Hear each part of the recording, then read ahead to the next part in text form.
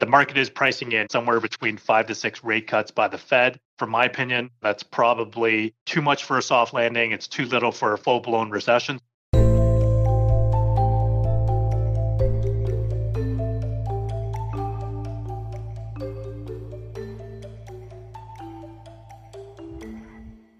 Welcome to Views from the Desk, a special edition of the BMO ETFs podcast.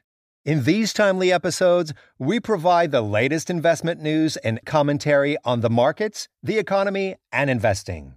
Brought to you by BMO Global Asset Management. Despite turbulent markets in 2023, the ETF industry continues to thrive, providing Canadian investors with new options for growth. Portfolio manager Alfred Lee and your host Mackenzie Box take a deep dive into the themes driving demand and the benefits ETFs can provide. Before we hear from the team, please consider subscribing to Views from the Desk on your preferred podcast platform. And for many more ETF insights and resources, visit BMOETFs.com. That's BMOETFS.com.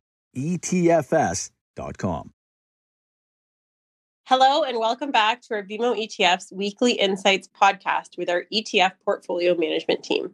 I'm today's host, Mackenzie Box, in product at BMO Global Asset Management. Today I'm joined with Alfred Lee, who is a PM on our ETF desk. Today we'll be focusing on our recently issued ETF outlook that looks at some of the trends we saw last year and what we can expect on a go-forward basis for 2024. So with that, let's dive in. Alfred, you're in the hot seat today. We recently launched our ETF industry report for 2024, another impressive year for the collective ETF industry here in Canada, adding $38.4 billion in AUM. The ETF industry now stands at roughly $385 billion and is still growing at a 20% rate. Where did you see most of the flows this year? Yeah, so it was a pretty interesting year. I would say, definitely a lot of clear trends within the ETF industry in Canada.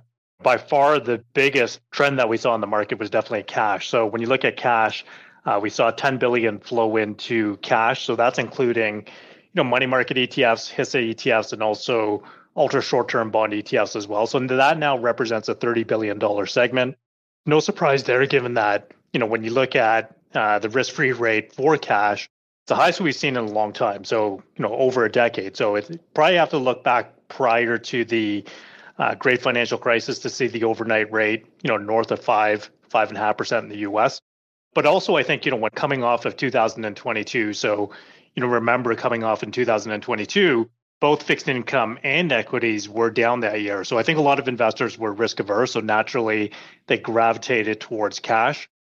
Outside of that, we also saw broad beta ETFs be very popular as well. And I think the reason behind that is because, as the market started to rally, as the year progressed, a lot of investors were essentially, faced with FOMO. So they had, this fear of missing out. And, when you look at broad-based ETFs, so traditional index-based products, those were the most cost-efficient way of getting exposure to the market. It's the most easy way to participate in the market rally. Outside of that, we also saw sector-based ETFs be very popular with investors as well. So even though there was a large part of investors that were risk averse, there was also a large part of the market that thought, there's specific pockets of the market that were undervalued. So within equities, we saw a lot of investors target things like value, so areas like banks, so Canadian banks that were trading, cheap. So we saw a lot of interest in our equal weight bank ETF, for example, which is ticker ZEB, but also a lot of interest in growth areas like technology, for example. So a lot of interest in tech-based ETFs. On the fixed income side, a lot of investors targeted, aggregate based ETFs. So, ETFs that provided exposure to the entire market, like ZAG, which is our aggregate bond ETF. But in terms of, positioning, we saw most investors target the short end of the curve. But in the fourth quarter, especially after the Fed pivot, we definitely saw a lot of interest in investors adding duration. So going after, long bond ETFs specifically. Great. Thanks, Alfred. Want to reduce the risk of market timing or increase near-term growth? Our new range of BMO structured outcome ETFs can help you dial down risk or dial up equity returns. To learn more, visit BMOETFs.com and search for tickers ZOCT, ZUEA, and ZEBA. Another thing we're seeing is often the ETF industry gets compared to the mutual fund industry, and ETFs now make up about 21% of the mutual fund market share in Canada. Now, is this feasible that the ETF industry could overtake the mutual fund industry in the near future? That's a good question. I think, when you look at that measure, it's a measure that often gets brought up, but it's a little bit, apples to oranges. And when you look at the mutual fund industry, on one hand, we look at active managers, and there could be a lot of active managers on any specific asset class. So when you take Canadian equities as an example, you could have several hundred managers managing a mandate within Canadian equities. In ETFs, you could have a number of different index funds. You could have several factors representing the Canadian equity market, but there's only that many ways you could slice and dice a market. The difference, however, is that when you look at ETFs, I think the audience is much more broad than traditional funds. So when you look at mutual funds sell only to the retail channel. When you look at institutional pool funds, those are meant for institutions only. But when you look at ETFs, there's many different types of investors. So there's retail investors, there's institutional investors, there's investors in the direct channel. And even within those, three separate categories, there's many subcategories that are using ETFs in many different ways as well. Not to mention, when you look at ETFs 10 years ago, when you thought of an ETF, it was pretty synonymous with passive investing. But now when you look at ETFs, it's basically passive, active, and then everything in between as well. So I think, the ETF industry has a lot of different types of exposures, a lot of different types of users. So the audience is a lot bigger as well. But also when you look at, trends within the industry, I think there's a lot of things that favor ETFs. So for example, when you look at advisors are kind of moving towards a fee-based model, which I think ETFs are a natural solution for. Also, when you look at the younger generation, so you have this, great wealth transfer that's going to happen in the next decade, 2 decades, where wealth in the older generations is being passed on to the younger generation. The younger generation tends to be a lot more sophisticated. They tend to use ETFs in their portfolios. Also, when you look at technology has been very helpful for the ETFs ecosystem as well. So for example, when you look at, if you're holding a basket of bonds or if you're holding a single bond, you can use that, or you can use an ETF and convert that basket of bonds into an ETF through a market maker or the ETF provider. So I think the ecosystem for ETFs is a lot more dynamic than traditional funds. So I think all those reasons combined, the growth of ETFs, there's still a lot of upside. And I think, potentially in the near future, it potentially could be a bigger industry than the mutual fund industry as well. Great. Thanks, Alfred. And I think the ETF industry has definitely evolved a lot in the last couple of years and will continue to. And you kind of alluded to my next question. ETFs have resonated with investors for quite some time, but specifically in 3 different client segments. So institutional, advisors, and direct. And each of these clients use ETFs for different reasons. On a high level, can you highlight what the appeal is for each of these types of clients? Yeah. So when you look at ETFs, as you mentioned, I think, ETFs resonate with different types of investors for many different reasons, right? So when you look at ETFs in Canada, you compare it to different jurisdictions, there's always early adopters. In Canada, it was always the advisor community that were early adopters to ETFs. The advisor community in Canada continues to more and more use ETFs in their portfolios as well. So as I mentioned, earlier, I think when you look at, most dealers and most brokerages, moving their advisors to a fee-based program, that's very suitable for an ETF. An ETF is a very natural fit for those programs. But also when you look at, most advisors, there's more and more advisors becoming registered portfolio managers as well. And the way they build portfolios nowadays is very different than, how they would build a portfolio 10 years ago, for example. So now they're taking, more of a holistic approach. So instead of doing stock picking, they're using ETFs to get those, building blocks to a portfolio. So ETFs are a natural fit for those portfolio managers as well. Also, when you look at advisors, they do a lot of things that, ETFs do. So things like, in the past, they used to do their own covered call strategies. They're looking for tax solutions. So ETFs also provide those solutions as well, right? So covered call ETFs, saves them the time so they don't have to be rolling those options. They could be focusing on, different parts of their business. Discount bonds like ZDB, which is our discount bond ETF, that also allows them to be more tax efficient with their clients as well. On the institutional side, it's been very different where I think, most of the natural conversations have revolved around, index-based products and also, fixed income ETFs. But again, even within institutions, there's different types of institutions. So there's asset owners like pensions, endowments and foundations, but there's also asset managers, such as, fund managers, family offices, and hedge funds.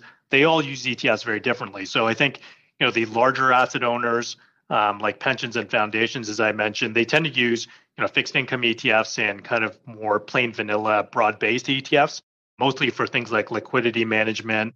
But also, when you look at hedge funds and family offices, they tend to be using ETFs, more targeted ETFs.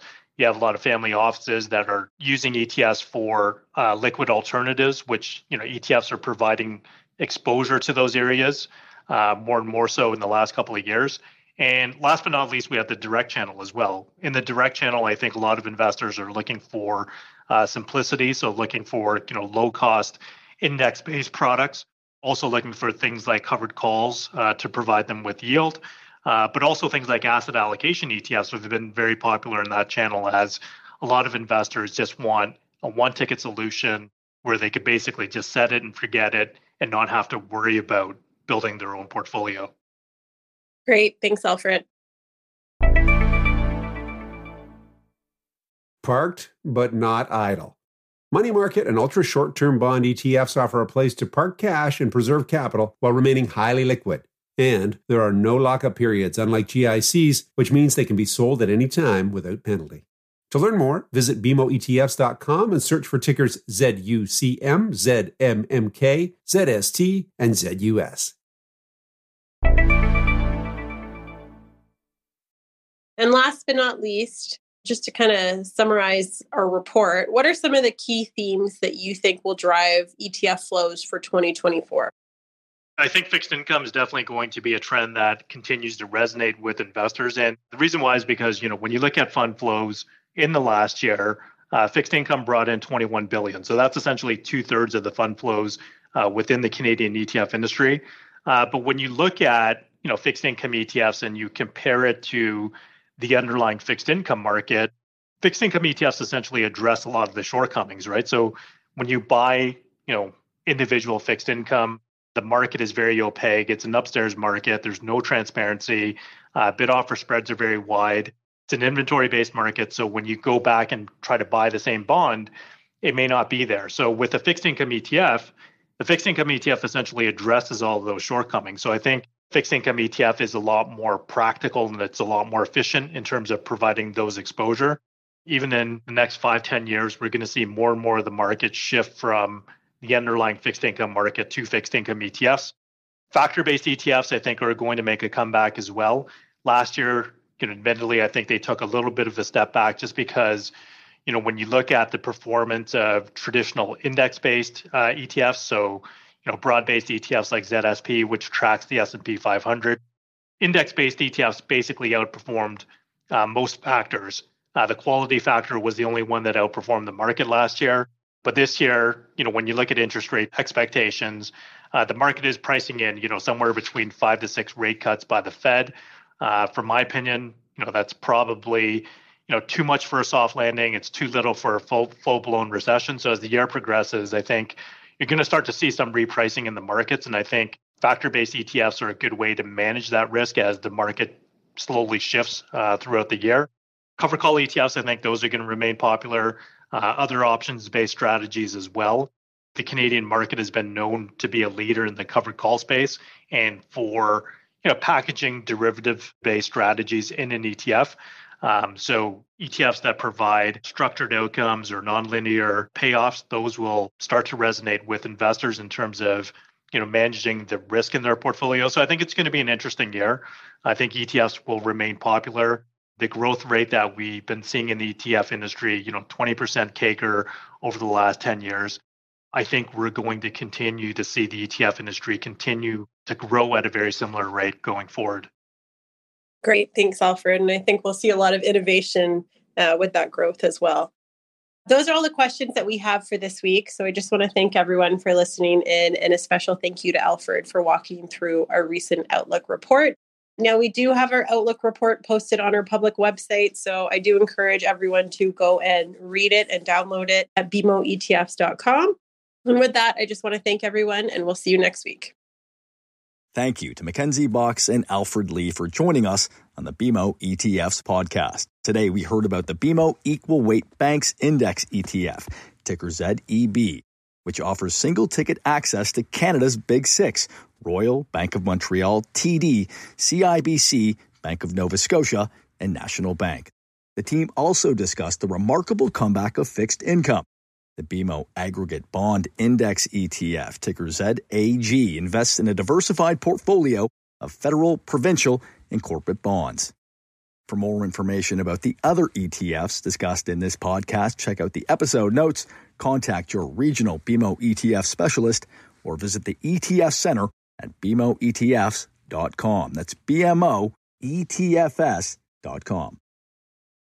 Views from the Desk has been brought to you by BMO Global Asset Management. The viewpoints expressed by the portfolio managers represent their assessment of the markets at the time of publication. Those views are subject to change without notice at any time without any kind of notice. The information contained herein is not and should not be construed as investment, tax, or legal advice to any party. Investments should be evaluated relative to the individual's investment objectives, and professional advice should be obtained with respect to any circumstance. Any statement that necessarily depends on future events may be a forward-looking statement. Forward-looking statements are not guarantees of performance. Commissions, management fees, and expenses, if any, all may be associated with investments in exchange-traded funds. Please read the ETF facts or prospectus before investing. Exchange-traded funds are not guaranteed. Their values change frequently, and past performance may not be repeated. BMO Global Asset Management is a brand name under which BMO Asset Management Inc. and BMO Investments Inc. operate.